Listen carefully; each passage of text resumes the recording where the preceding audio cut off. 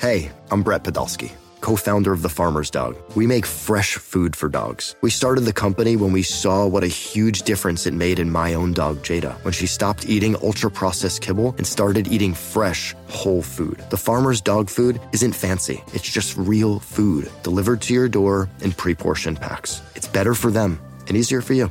Get 50% off your first box at thefarmersdog.com/podcast. That's thefarmersdog.com/podcast. I'm Sandra, and I'm just the professional your small business was looking for. But you didn't hire me because you didn't use LinkedIn Jobs. LinkedIn has professionals you can't find anywhere else, including those who aren't actively looking for a new job, but might be open to the perfect role, like me. In a given month, over 70% of LinkedIn users don't visit other leading job sites. So if you're not looking on LinkedIn, you'll miss out on great candidates like Sandra. Start hiring professionals like a professional. Post your free job on linkedin.com/recommend today.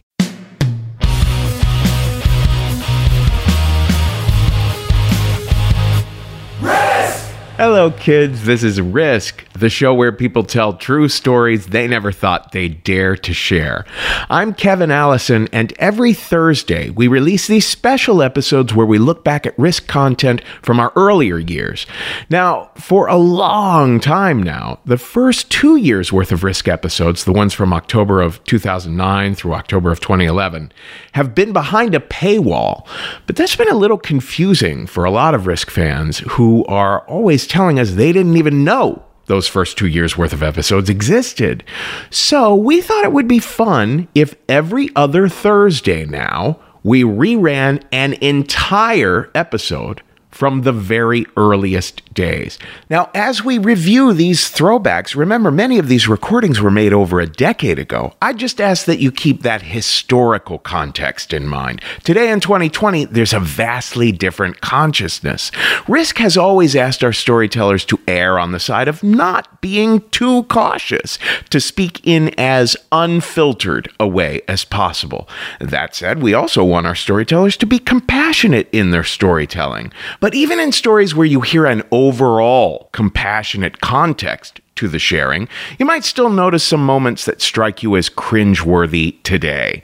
A lot of these storytellers, and myself as the host of some of the oldest episodes, would probably have handled those moments differently today. As always, the title of the series, Risk, is itself a trigger warning. This week, the 10th ever Risk episode to appear in the world. It is from February 9th of 2010, and it's called Good Grief. How can I tell you the things I've done? I never thought I would tell anyone I took a risk. And now it's done. I gotta tell you, I gotta tell someone. Consider yourself told. Folks, this is Risk, the show where people tell true stories they never thought they'd dare to share. We had a little ragtime up front from Andrew Burns and J. Walter Hawks, and we're getting it right down in the soul this very second from the City Champs.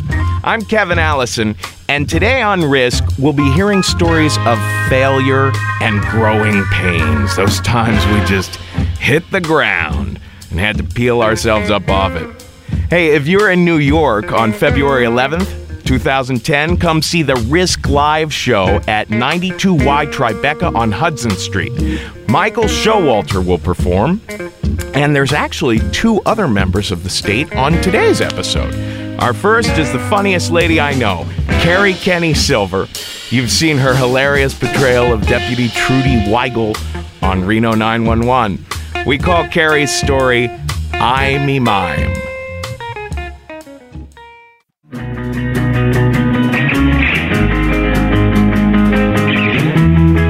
So when I was in college, I was an acting major at New York University and, had that typical sort of actor thing of I'll only do theater, I'll never leave New York, and I'm much too good for television. Of course not knowing that there was no money in theater and lots of money in selling products on television. I got a call from my girlfriend who worked at a commercial agency, and she said, I got an audition for you for a commercial. And I said, you know what? I'll do it. For you, I'll do it. You know, all high and mighty, like I'm really doing her such a favor coming in auditioning for her thing. And it was for a telephone company. They were going to do a new phone plan, this great phone plan that you could buy. I had never auditioned for a commercial before, and I didn't realize the commercials, when they're given to you on paper, have a title. The title of the actual spot was called Mime. So I get excited because I got a B in mime at school. You know, pretty impressive.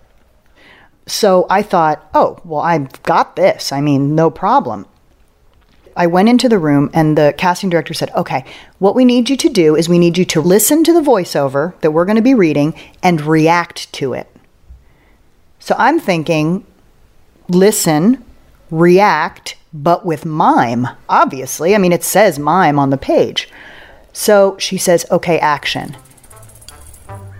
Now, with all the gusto, a theater student at New York University at age 19, I let loose every rope pulling, fake ladder climbing, caught in a box, bird catching, hearing sounds, pulling ropes, moonwalking. I was basically doing everything except wearing a unitard and a little white flower on my lapel. I mean, I was on the floor, I was climbing the walls, I was using the space, as we used to say in acting class. I was sore the next day. I used my instrument to its fullest degree. By the end of this incredible mime piece that I had done, I was out of breath. It was so dramatic, and what I thought was just, I am going to look up and these people are going to be blown away. So I look up, out of breath, to the blankest stares you have ever seen in your life. And one person, I think, with just complete horror on his face. And I think, well, maybe I just shocked them with my incredible mime talents. And I said, thank you. And they said, you can go now. And I left. I later found out by watching the spot on TV, what they meant for me to do was to just sit very still and silently sort of nod my head in reaction to what the voiceover was saying, like, you can get this plan for just $9.99 a month. And then the actor on TV was just sort of like, nodding with interest, not caught in a box, not pulling any ropes, not climbing any ladders.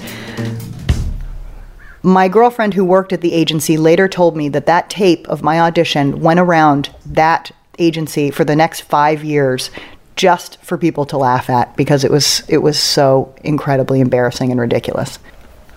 So some of my finer work, the experience definitely brought me down to earth, and now I would give anything to do a tampon commercial. But I wouldn't mime it because I think that would be inappropriate.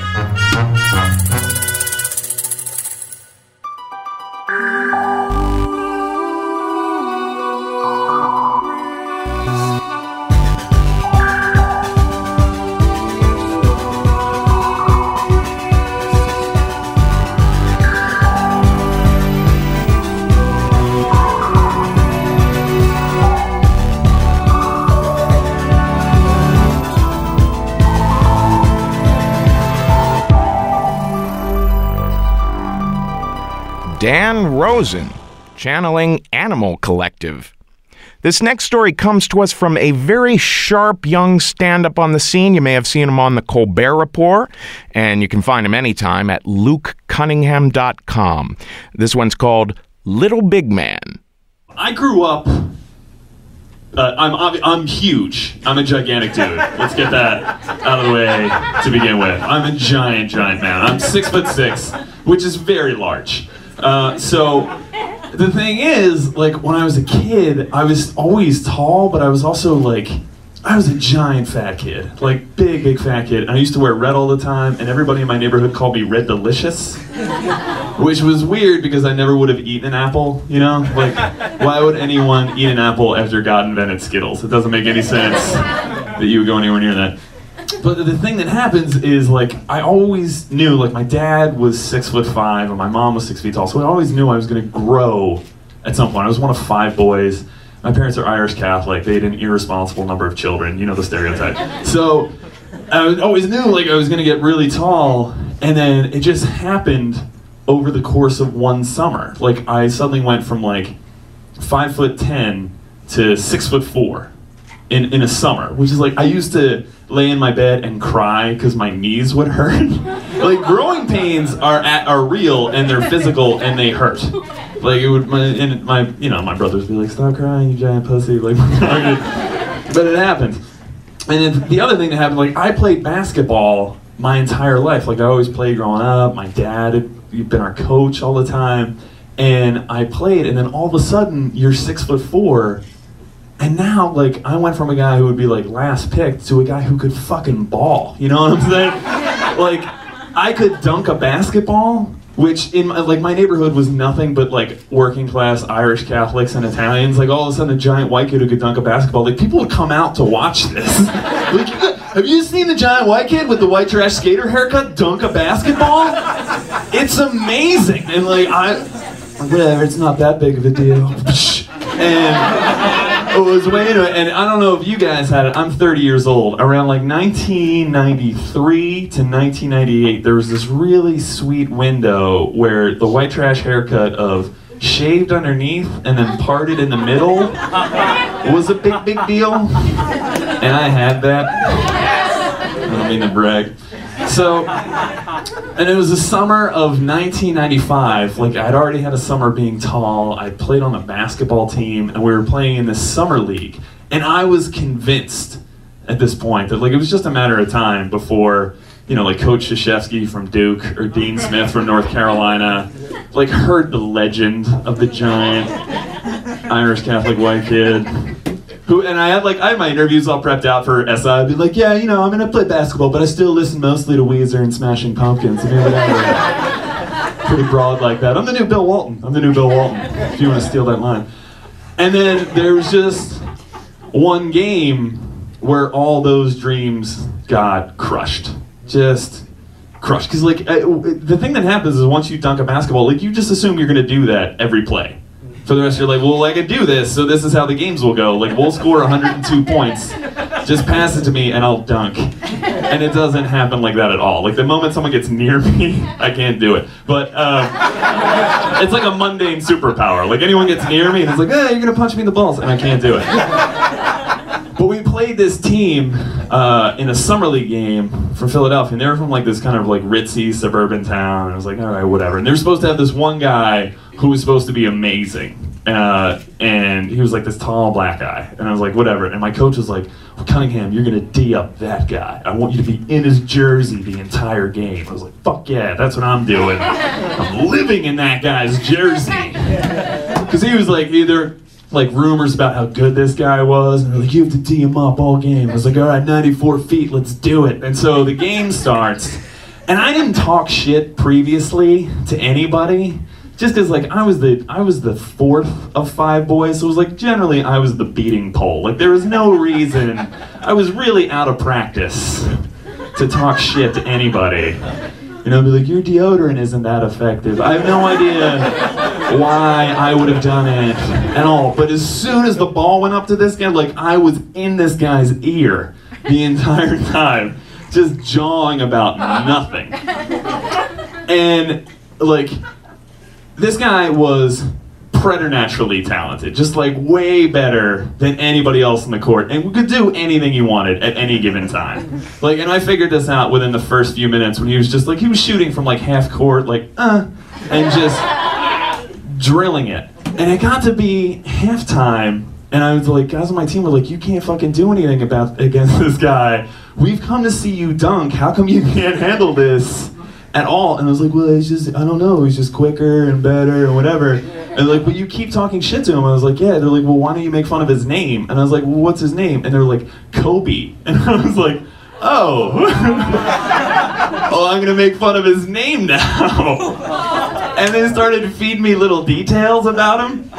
So the second half of the game starts, and I start talking shit to Kobe Bryant about how his dad had not been that good in the NBA. Like, your dad was just a fucking journeyman in the NBA. Whatever, Kobe. Like, if that guy had known, he'd have been like, Ed Cunningham runs an employees-only credit union in suburban Philadelphia. How about you fucking step off for a second? And by the way, Kobe's team won a state championship in 1996. Like, Pennsylvania, that's ridiculous. Like, he won from Lower Merion, Pennsylvania. Like, it was Kobe and then 4 dudes who looked like Kevin Allison won the fucking state championship. You know, like, one of the kids was goth, you know what I'm saying? Like, the guitarist was playing the 4. Like, it just made no fucking sense that this team would win a state championship. Like, another guy was playing a puka shell necklace and Tevas. It was just like, what the fuck? Hey, have you heard the new Dave Matthews Band album? Whatever. Kobe's just gonna score again. I don't care. My dad makes me play. But you have to be, and I like, there's something that happens when you project yourself into doing something that you won't let it go. Like, anybody else like that? Like, you just won't give something up. And for whatever, I just would not give up. Like, he was clearly more talented than me. But I was convinced that I just hadn't been working hard enough for the first half. So the second half started, and I'm jawing at him, whatever. And he gets an outlet pass. Like, where they just whip it down the court. And he is maybe like a stride and a half in from the foul line to the side. And I had not hustled back down the court, so I was there. And there's this thing you do on basketball where you just kind of grab somebody and prevent them from getting an easy layup. And so I went over to do that, to just like, I'm just gonna grab you so you can't get an easy layup. And instead, I just swiped and slapped his shin as a pair of black knees went sailing by my eyes. This was followed by a kaboom as he dunked on the rim, and then swung around on the rim, pointing at me, yelling, "I own you, motherfucker, I own you." And when he came down off the rim, this is only gonna work for like 3 people who might know, he looked me in the eye and he was like, "Fuck you, Ronnie Cycli." See, that guy knows who Ronnie Cycli is. He was a shitty early 90s lottery pick. Good on Kobe to notice that reference. But like, to get Kobe back, I looked him dead in the eyes and I told him my SAT scores, which were excellent. And I thought that was a rebuttal. I was like, oh yeah?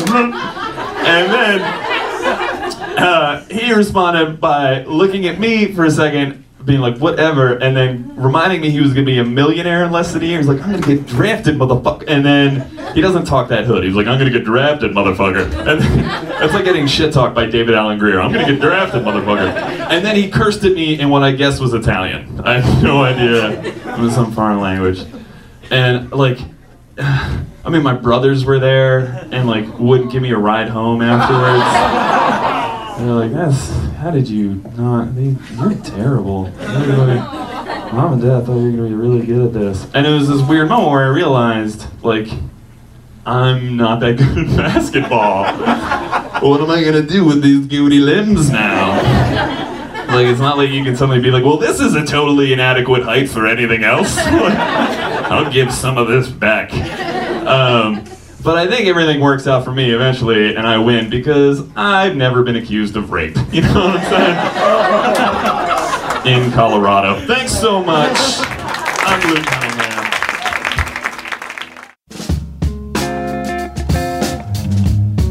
This is Risk.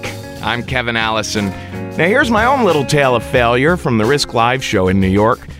We call it A Little Help from My Friends. I'm going to do the first few lines for you of this character monologue that I did in 1996 at Luna Lounge, which was just right around the corner on Ludlow Street back then. And I remember that Jeff Ross was hosting. And I told him, don't tell them that it's me. Tell them it's a mystery guest. I wanted it to be a surprise. So he did, and I got up on stage, and I took the mic, and I said this. Hi there. Well, I guess you're all wondering just exactly who I am. And I can appreciate that. And that's why I feel compelled to admit that I am Charles Manson. Joke! Joke! Jocular content, folks. Jocular content. I'm not Charles Manson. Hey, gang. That was just joshing around the mulberry bush, if you get my 10-4, good buddy. So that's how the monologue begins, okay? Then I start laughing and wondering how the audience could possibly have gotten this idea that I might be Charles Manson. And then I get really angry that they've been so gullible. And I'm like, of course I'm Charles Manson.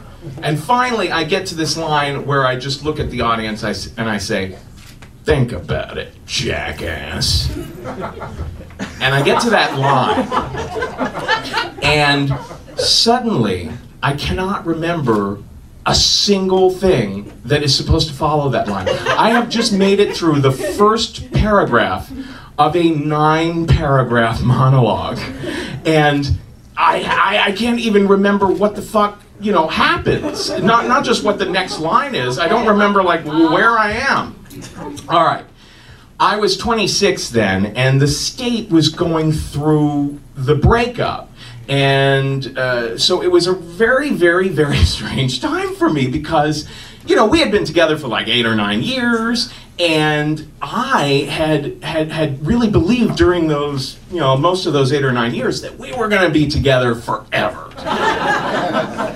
Because, if you look at divorce rates, like, 50% of people are not good at sticking together with two, But the thing is, there's safety in numbers.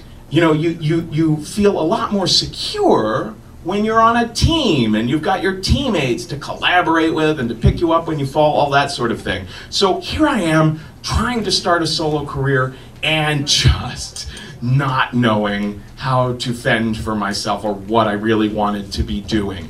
And I started to go into meltdown. I came down with stage fright.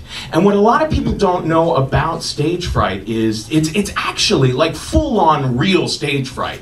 It's like a clinical condition. It's like a disorder or whatever.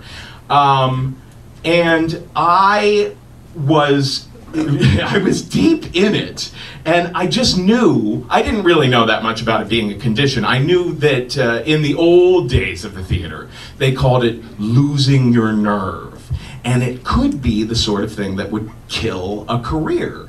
So it was the sort of thing that you didn't even admit to anyone in the business. So those nights at Luna Lounge and then at the Stella Show a little bit later over at Fez, everyone was there. Colbert, Galifianakis, Janine, the UCB guys. It was just an awesome time. And I would hang out with these people on these nights I was performing and trying to act, cool. Like, yeah, I'm going places. But inside, I felt like I had just, 45 minutes earlier taken like 10 hits of acid laced with PCP. I was just terrified these nights. So I couldn't stand the thought that the audience might, see some of this vulnerability in me. That I was, had some unsurety about myself. That I wasn't like the Mozart of comedy or something. And what I was failing to see was that all the other comedians around me were like getting all sorts of mileage about letting the audience see all the imperfection.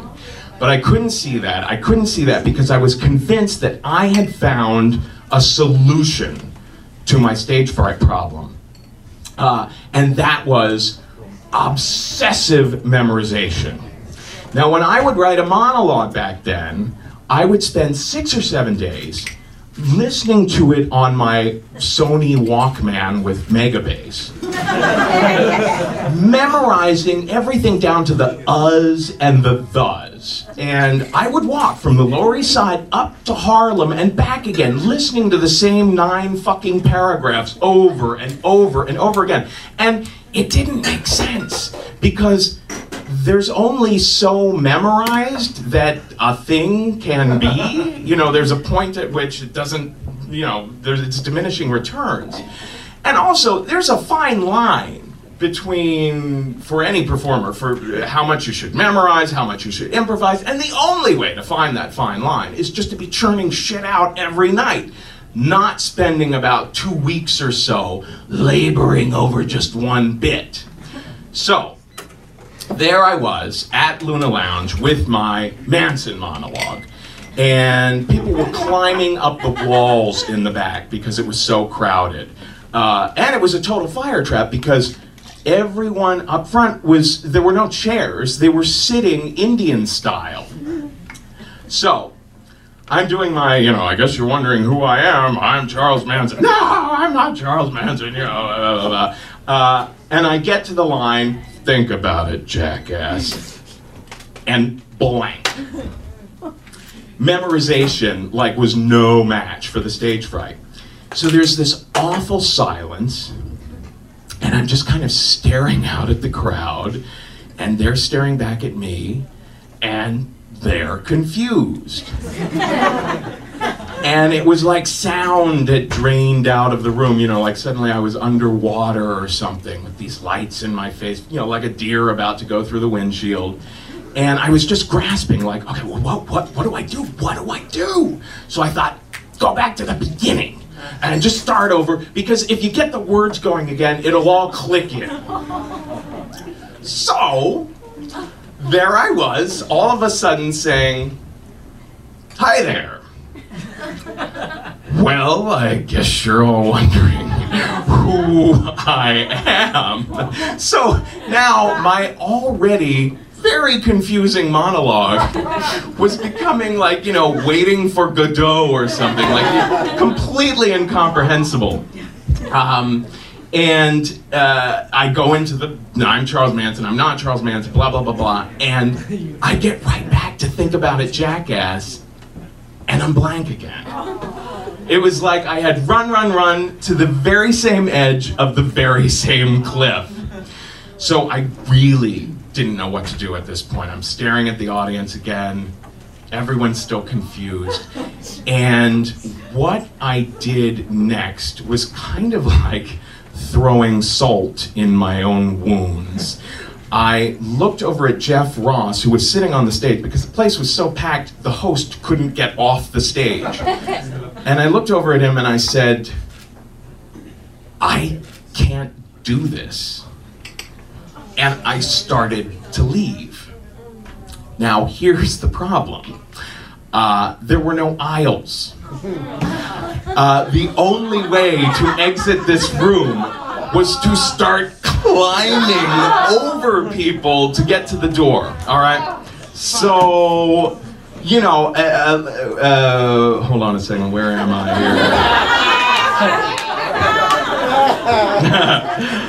here? Okay, but because it was the new alt comedy scene, right? What people expected was the unexpected, right? Everyone was trying to be like Andy Kaufman in some way or another. So somehow in the collective brain of the audience, people got this idea that, hey, this character Kevin's doing is so fucked up, he doesn't know whether he's Charles Manson or not. Maybe he's also the kind of guy who gets sudden, desperate needs to flee comedy shows. And so they started yelling, no! You can do it! And they're going, do it, do it, do it. And meanwhile, I am just like, no, I'm like, tears are starting to form in my eyes and my throat is swelling up. And finally, someone grabs my foot and I go down into the bodies, right? And the next thing I know, I had never done this before, I am body surfing. I'm up in the air, everyone's got their arms up, the place is going fucking nuts. And I'm being spun around. I feel like I've suddenly ended up in like an Italian horror movie, you know, like the guy gets shat into the bowels of hell. Well, what they did was they kept pushing and pushing, and they managed to get me back up to the stage, and they kind of belched me back up on stage. Well, it was the strangest thing, because once I was there, I was like, I don't have much of a choice about this. And sure enough, I remembered the monologue and I launched into it. And I remembered the whole thing, and I went full out Manson on these people. I was threatening to slaughter everyone in the room and paint the walls with their blood, and they loved it. Well, afterwards, I run into this agent, and he's telling me how much he loved it, and I said, wait a minute, you don't understand. I was really trying to leave. I meant it when I said, I can't do this. And he said, really? Wow. And he said something very interesting. He said, well, now you have seen the worst fears that all actors have realized, but it didn't turn out so bad for you in the end. And I was like, uh-huh. And inside I'm thinking, not really, you asshole, because that was the worst fucking experience I've ever had in my life. But about 7 months ago, I finally, threw in the towel on writing character monologues and started writing these things, these personal stories. And it wasn't until then that I finally started to realize what the true value of that whole Luna Lounge experience was.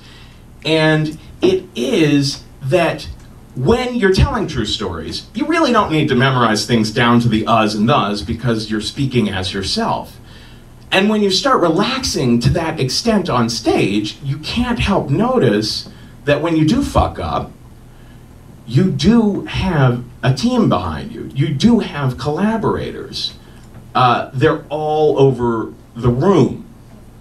And I think that if you find yourself in that situation, you might find that they think you can do it. Thank you. Oh, my baby, she's a risk taker, undercover deal maker, salt and pepper shaker, make a good man fall. Stays out all night, tell me that it's alright. Big hips, loose lips, and that ain't all. She my big risk mama, do what she wanna. Oh, big risk mama, come and take a chance on me. She a big risk mama, I know I shouldn't, but I wanna. Oh, big risk mama, come and take a chance on me. Those guys are the greatest. Look them up at RooseveltDimeMusic.com. Now, Margot Lightman is a hero of the storytelling scene in New York and a great friend of ours. She has a fantastic show called Stripped Stories at the UCB Theater, where all the tales concern sex. But the story she's about to tell concerns romance. We call it the French deflection. So when I was 18 years old, I fell madly in love with this guy who was just a complete walking stereotype. He was French, he was a painter, and his name was Pierre. He was a few years older than me, and I just was in love with Pierre. It was a terrible relationship, but it was filled with amazing, amazing moments, like the time where I was crying in the rain because there had been a death in the family, and he grabbed me and kissed me under this blue campus safety light, and I just thought, oh, I never want this moment to end. But there were also other kinds of moments, like when we were lying in bed one night, and he rolled over and said, "Good night, Diane," and I said, what did you just say? And he flat out repeated it and said, "Oh, I said goodnight, Diane." Like he didn't even pretend not to have said goodnight, Diane to me. And I just went on with the relationship. I was in complete denial that it was a mess, and I just kept going with it because I was 18 and I was impressionable and I was in love. I was a freshman in a theater department at the time, and everyone in this theater department looked up to this senior girl named Beth, who I was constantly being mistaken for because she was tall with long blonde hair as well. And she was the lead in all the musicals, and all of the guys liked her, and all the girls wanted to be her.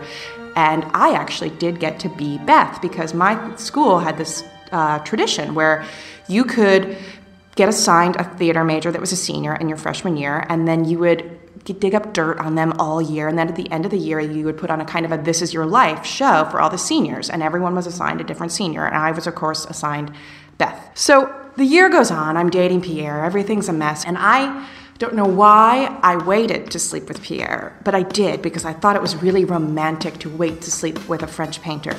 So we finally have sex the night before the big senior play, when Dove's Cry was playing on repeat in the background on this twin bed with the extra long sheets, and I remember it very vividly.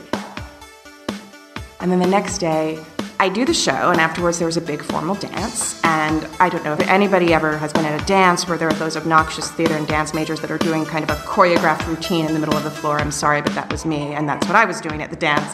And Pierre was not much of a dancer, and I couldn't find him. And finally someone tapped me and said, "Oh, Pierre was looking for you a while ago." So I stopped my dancing and I went to go find him. And I did. I found him in the corner of the party making out with Beth. In the movie version of it, I would run out with my ball gown and he would follow me with like an artist's palette and it would be very dramatic, but that's not what happened. Instead, I walked up to him and I just, not gently at all, I just poked him in the arm like 4 times, which no one wants to be poked while they're like passionately kissing someone. And then he turned around and I go, "What are you doing?" And they just froze, both of them. And then I ran out in my ball gown and he followed me and he goes, "I'm sorry." And I said, "What are you doing?" And I was so angry, but somehow I had the sense to say, "I don't want to say anything I'll regret right now because I'm so mad." And he goes, "I'll call you tomorrow and we'll talk." And then I left, like I left him to probably have sex with Beth. I left. And the next day, he never called. And I waited and he never called. And finally I called him and he didn't answer the phone. And I went to his dorm room and he wasn't there. And I went to the artist's studio to see if I could find him and he wasn't there. And then finally someone in the studio ratted him out and said, "I'm sorry, he's gone on a date with Beth. He borrowed my car." And I was completely in tears. And just then he walked in and Pierre was wearing a tie. And I saw him and I ran out into this empty theater, which of course was another great moment, and he followed me and I looked at him and I said, "Don't come any closer because I've never wanted to hit someone as much as I want to hit you right now." And it was just like so like out of a Humphrey Bogart movie. And then he looked at me and I go, "Why did you do this?" And he said, "I ran away because I love you." And that is complete bullshit, because when you love something, you don't run from it. You want to be around it. I love chocolate. I want to be around chocolate all the time. I don't run away when I see chocolate. So if anyone says that to you, they're lying. They just don't like you. So I left for home for the summer. I didn't speak to Pierre. I vowed I would never speak to Pierre again. And I went back to school the following fall. But one weekend I was going away to Boston, and I don't know how it works now, but when I was in college, you would put a poster up that said, "Going to Boston, need a ride," and then some stranger would call you and say, "Get in my car," and then you'd drive for 6 hours with a total stranger, and for as far as I know, no one got raped or murdered by this method. It's crazy. But that's what I did. I hung up the poster, and this guy called me, and he said he had one more spot in his car. So I went to go to meet him for the car that weekend, and he had another guy with him, and they said they were waiting for one more and then we would leave. And down the hill came Pierre. I remember they played Simon and Garfunkel's greatest hits over and over again, and with every Simon and Garfunkel song, our bodies kind of are getting closer with Pierre and I, but we're not speaking. And by the end of the car ride, For Emily, Wherever I May Find Her is playing, and we're kind of like intertwined, but we still haven't spoken. And then we get dropped off at a train station to continue our journey, and the other 2 guys drove off. So 6 hours has gone by, and not a word has been spoken. And Pierre and I are just standing there in silence at a train station, and he goes, "All right, hit me." And I go, "What?" And he goes, "Hit me. I deserve it. That's what you want to do, so just do it." And I said, "I'm not going to do that." And he goes, "Just do it. Hit me. Come on, hit me. Come on." And all of a sudden, he wasn't this like wussy French painter, but was kind of this like, tan, muscular guy from Jersey screaming at me like, "Go on, fucking hit me, hit me, hit me." And I was like, "Don't make me do this." And he goes, "Do it, do it." And I punched him in the face. And then suddenly, the train starts coming and he goes, "Do you fucking feel better?" And I go, "Yes, I do." And the train comes and the horn blows and the lights glaring at me, and then he grabs me and then angrily and passionately kisses me. I do believe that anybody else would have done the same thing in that moment. Because I think that when fists are flying and trains are coming and French painters are planting these angry kisses on impressionable young girls. It's just logic. Everything goes out the window, and you just have to give in to the moment. And we got back together in that exact moment.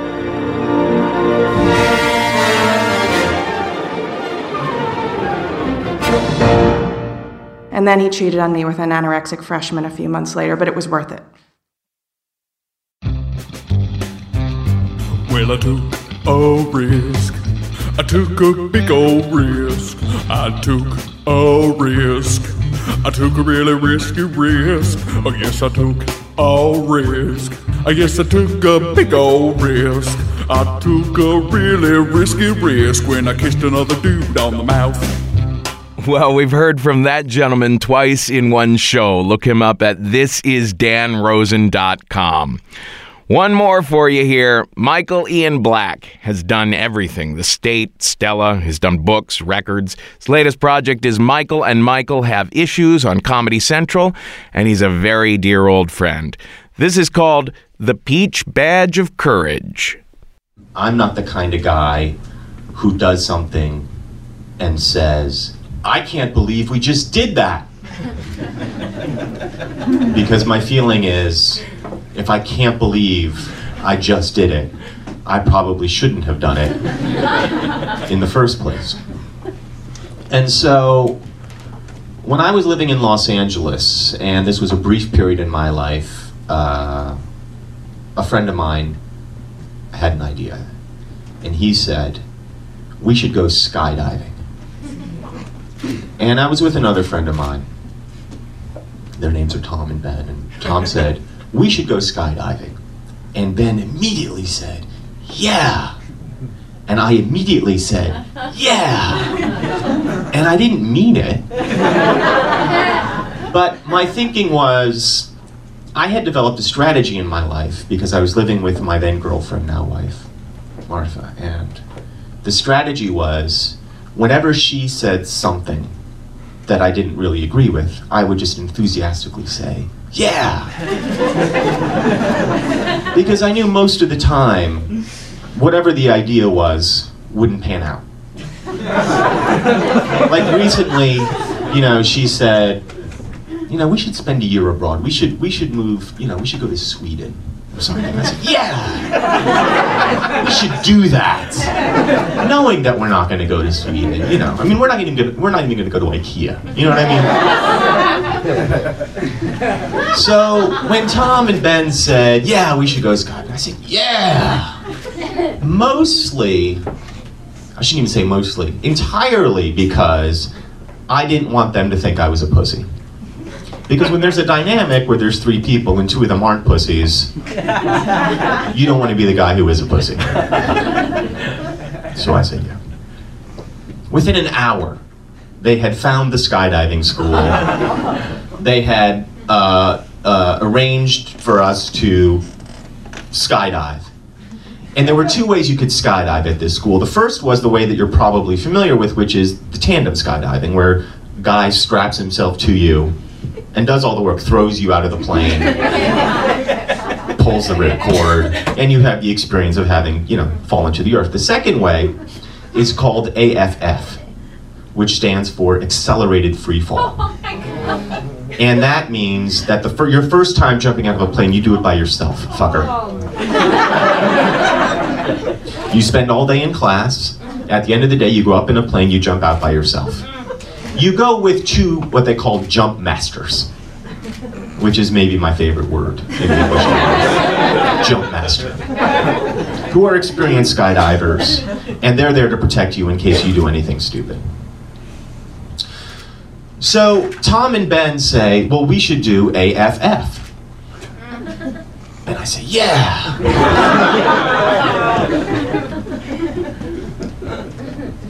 So I go home, and I'm explaining to Martha what I'm going to do. And she's not having it, And she's saying, why?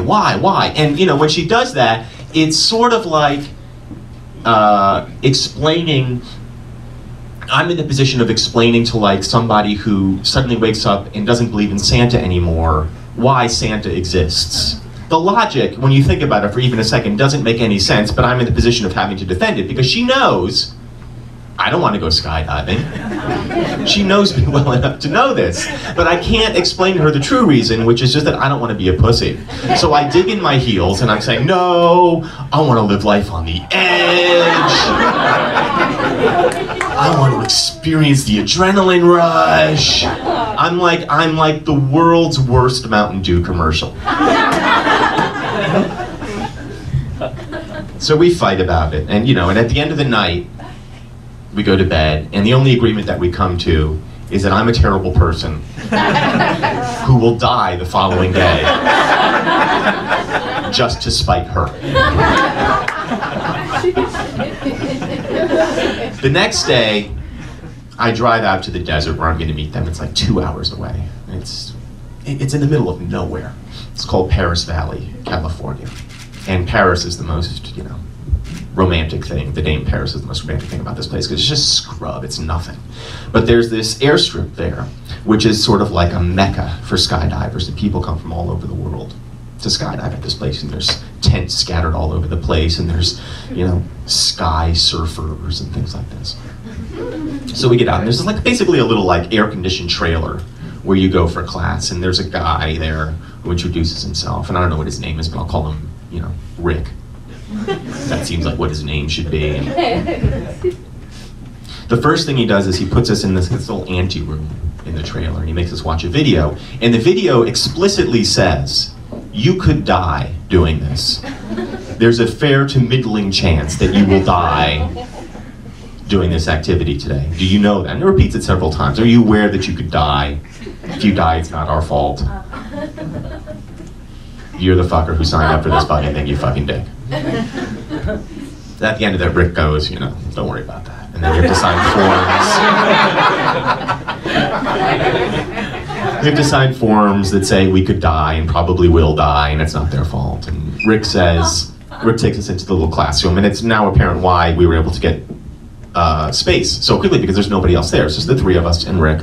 And in my memory, he's wearing in a fighter pilot suit, but that doesn't really make sense, because that's not what skydivers wear. They don't wear fighter pilot suits. They wear, parachuting suits.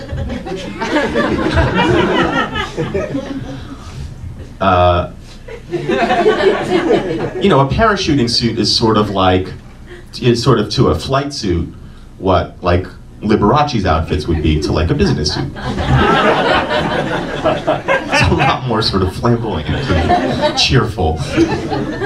So we sit in class for 8 hours, and we go through all this stuff, and there's not that much to learn ultimately, because gravity's doing most of the work. Really what you gotta know when you're skydiving is you do this. At a certain point, you just do this, and that should save your life. And I'll skip to where we're going up in the thing. So we go outside, and this is after hours, and it's hot, it's so hot, and I'm anxious, and Ben and Tom are incredibly confident, and they're being dicks about it. Just in their enthusiasm, I'm getting angry at them because they seem to have no worries at all. It's a lot of grinning and high fives, and this is gonna be awesome. I'm yeah. The plane that we're going to be skydiving in comes towards us, and it is the oldest looking aircraft I have ever seen in my life. It's the scariest vehicle I have ever contemplated getting into. And I hadn't thought, when I was thinking that I was going to die that day, that I would die in a plane crash. Because, that's the sort of furthest thing from my mind. When you're thinking parachuting, you're not necessarily thinking, I'm going to die in a fiery plane wreck. And you probably think to yourself, well, if you're in a plane and you've got a parachute strapped to your back, you should be fine. No, because a parachute needs about 1,000 feet to work. And if you skid off the runway and tumble into a fiery ball, you probably haven't achieved that altitude. And there's so many people waiting to get into this plane, and the plane is exactly what you think. It's silver and old, and there's propellers, and it's hollowed out inside, and skydivers are crammed into every fucking nook and cranny in this thing that you could possibly squeeze yourself into. And I'm thinking, we're over the weight limit. We're definitely over the weight limit. Because skydivers, I don't know, they're not fit, you know what I mean? You don't have to be.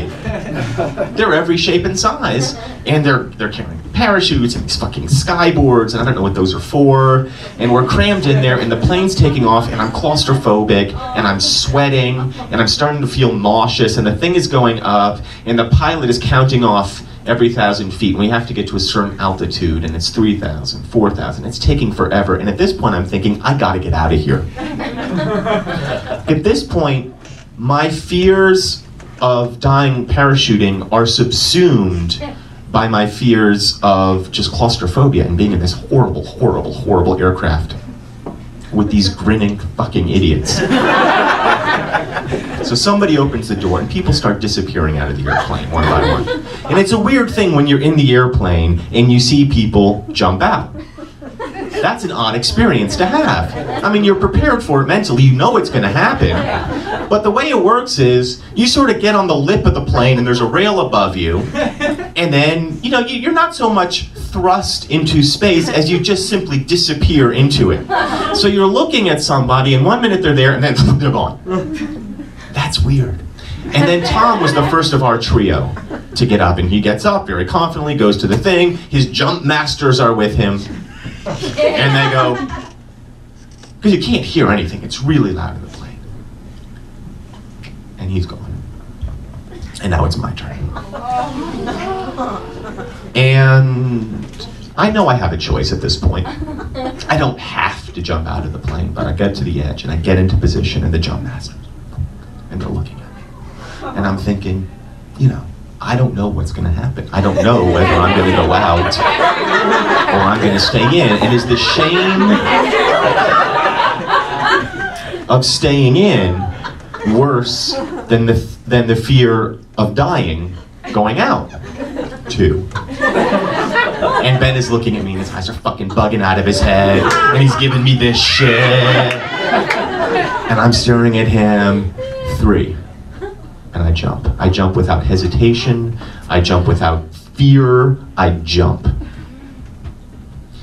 And the first thing I notice is I don't know where my body is in the world. I don't know what I'm doing, where I am. I'm not aware of anything other than the sound. Skydiving, when you see it projected on a screen, which is my only experience with it, seems silent and beautiful, or it's accompanied by a hard rocking awesome soundtrack. What I was unprepared for was just how loud it is. And it makes sense because you're rushing through air at what they quaintly call terminal velocity. And the air is swirling through your ears, and that's why the jump masters are giving you hand signals. And that's what we've spent all day working on, these hand signals. You know, one of them is circle of awareness, is my favorite hand signal. Which means check your altimeter, which is, or altimeter, I don't remember how it's pronounced, which is just your thing that tells you how high you are, which is an important piece of equipment. Because at a certain point, when it gets to a certain number, you have to pull the ripcord, and then, you know, look around you. I don't even remember what the fucking circle of awareness was. I just like that there's a circle of awareness. And it's clear I don't remember any of the hand signals at that point because I'm just doing this. You know, they're giving me the hand signals, you know. This, you know, knees closer together, you know, proper skydiving. And I find out later, this is not one of the hand signals. This doesn't mean anything in skydiving parlance.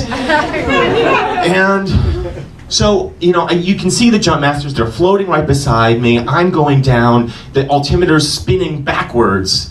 And when it starts at 13, we jumped at 13,000 feet. So that gives you almost a minute of free fall.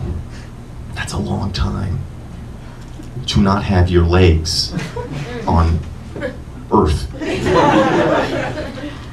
And mostly, I'm not seeing the forest through the trees because I'm just looking at my altimeter. I'm just watching it spin backwards. Like I'm not, you know, experiencing anything other than... And I can't wait to pull my thing. Not because I'm like so anxious to get out of this situation. Like I kind of, you know, I don't think I was sort of numb to it. I was just sort of in this thing where I'm falling to the earth and watching the numbers go, and I'm thinking, and I want to pull the ripcord, not so much because I want to get out of it, but because I want to see if it works. You know, it's like when you're having dangerous sex with somebody, you establish a safe word so that if the oxygen is being cut off to your brain, you say the word and they stop, and that's what the parachute is. It's my safe word. So I just want to know if it works. So I'm waiting for it to go down to 4,000, which is where we finally gonna pull the ripcord. And you know, it's not the kind of thing where you want to be late, you know? So it's at 5 and I'm ready, and it's at 4, and I fucking pull the thing. And there's an awful moment after you pull the pin in a parachute where you don't know if it's gonna work or not, because the parachute has to unfurl. And that takes a couple seconds. So you're,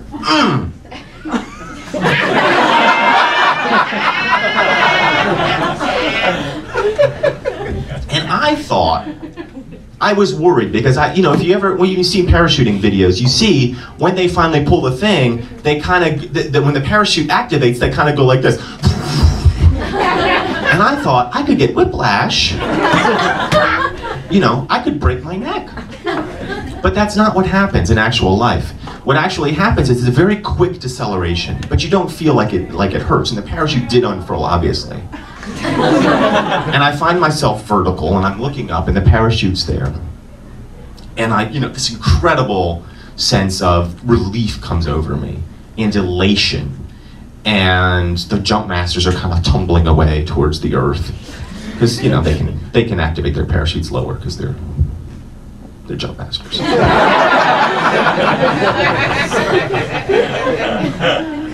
And I'm floating towards the ground, and I feel like I've done something here. I've survived this. I'm a hero. Ben and Tom are gonna think I'm awesome. I'm not a pussy. And just as I'm having those thoughts, I throw up all over myself.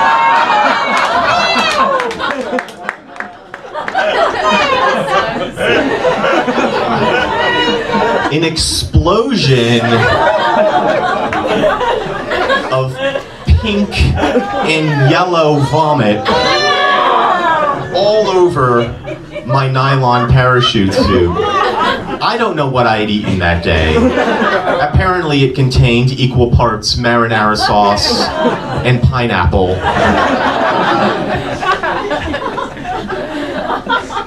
And I'm thinking, all my good deeds have just come undone.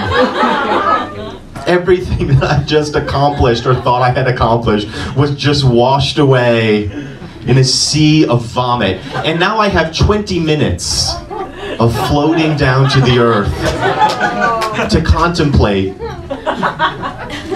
what I'm going to say, how I'm going to be, how I'm going to explain this to Rick.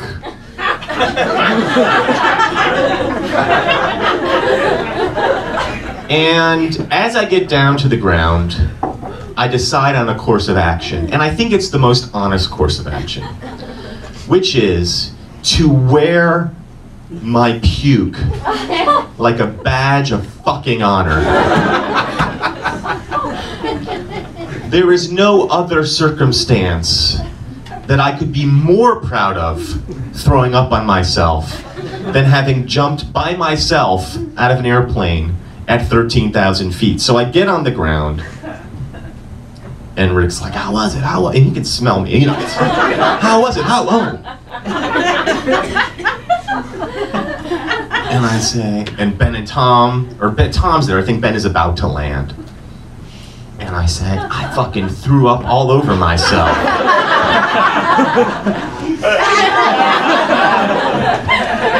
What do you want me to do with the parachute suit?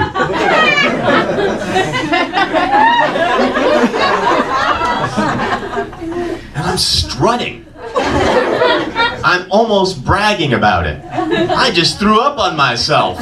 I might have said dude. It says, take it off, put it in that pile over there, which I do.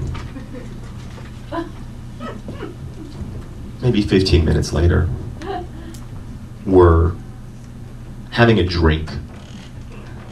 Rick, me, Tom. No mention of the vomit. And Rick is trying to sell us on the rest of the AFF course. And he's like, how many of you guys want to come back and complete the AFF training? And Tom goes, yeah. And Ben goes, yeah. And I go, yeah. Knowing full well we're not coming back. It's a once-in-a-lifetime thing. And it says that on the banner as you pull up. Once-in-a-lifetime experience. Which I realized, thinking about it at that time, could be read one of two ways. I chose to read it in the positive light.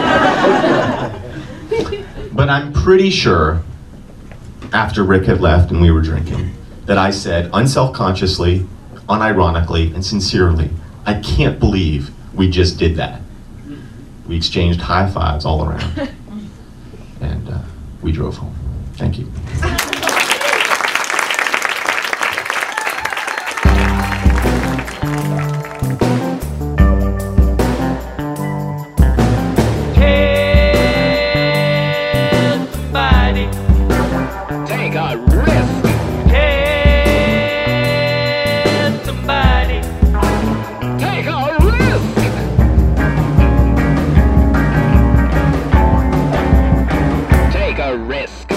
Yes, tell somebody you know to check out Risk, folks.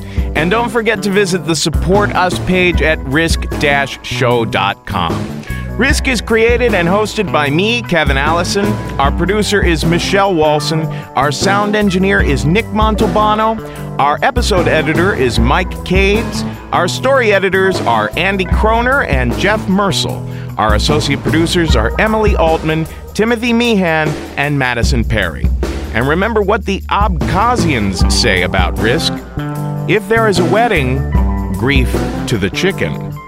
If there is a funeral, grief to the chicken. Again.